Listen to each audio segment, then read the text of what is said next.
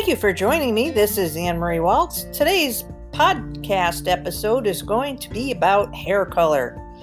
I wanted to talk to you some about the common question is, how come your hair color fades? Well, first of all, let me ask you, how hot are you making your shower in the morning? Yes, how hot and steamy are you making your shower in the morning? The reason for my question is that'll be the first culprit that'll cause your hair color to fade. Did you know that? So, first professional tip of the week is to turn that hot water down. So what happens when you turn the hot water up so high to your hair is, if you envisioned a strand of hair, and I'm going to get a little scientific with you, the outside layer is called the cuticle. And if you pictured a snake skin, there's going to be scales on it. When I speak to you and explain to clients when they're in front of me in person, if you imagine your outside layer of your hair being a cuticle, and the cuticle looks like similar to the scales on a snake, they're like little shingles, so to speak. Well, when your hair's the healthiest and the shiniest, it's when your hair's cuticle's laying flat. When you get your hair colored professionally in the salon, we're using all sorts of different strengths of chemicals, and ultimately what we're doing is we're changing your hair color. Now, it's really important to keep that cuticle down after you leave the salon, because if not, have you ever noticed when you do take a hot shower and you did just get your hair colored at a salon, and maybe you pay lots of money for it, whatever that price point might be, that you consider it to be a lot. But let's face it, you're not doing it at home.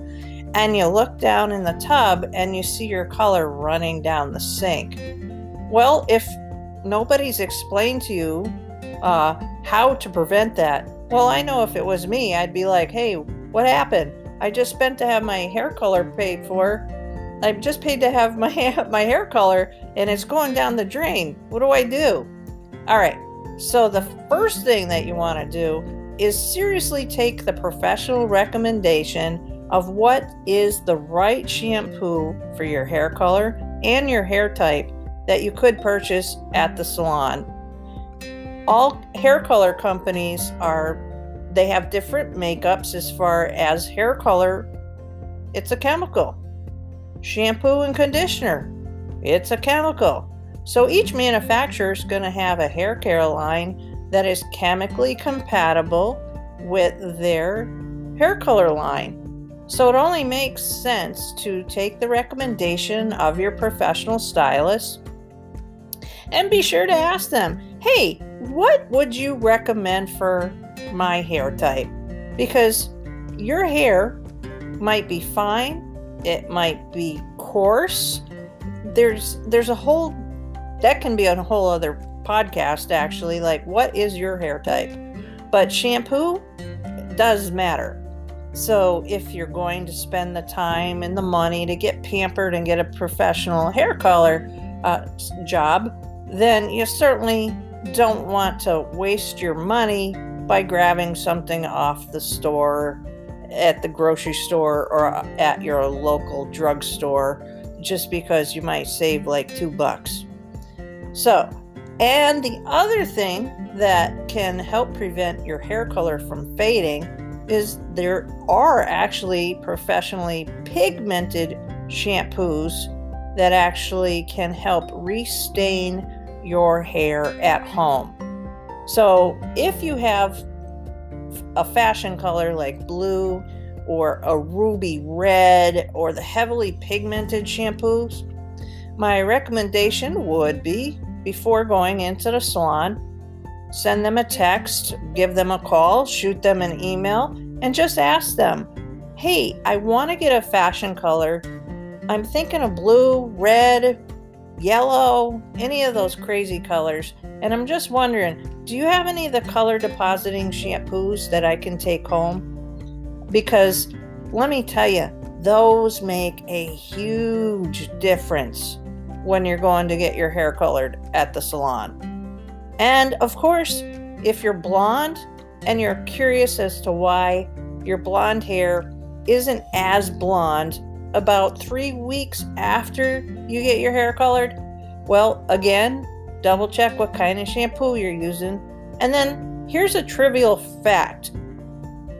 Did you know that the color of the oil from our scalp, not to gross you out or anything, but if we had a little vial of it, it's actually the color of it almost looks like honey. So it's more of an amber color. So it's actually the oils from your scalp that can make your blonde hair look a little dingy after a while. So in addition to a color depositing shampoo when it comes to blondes, it would be a good idea that you also add into your aftercare regimen a gentle clarifying shampoo. And in that case, what you can do is you can clarify your hair about once a week. So, for more information, feel free to check out theloftsalonstudio.com. Again, that's TheLoftSalon.com or AnneMarieWaltz.com for more blogs and podcasts. Thank you for listening, and I look forward to our next topic.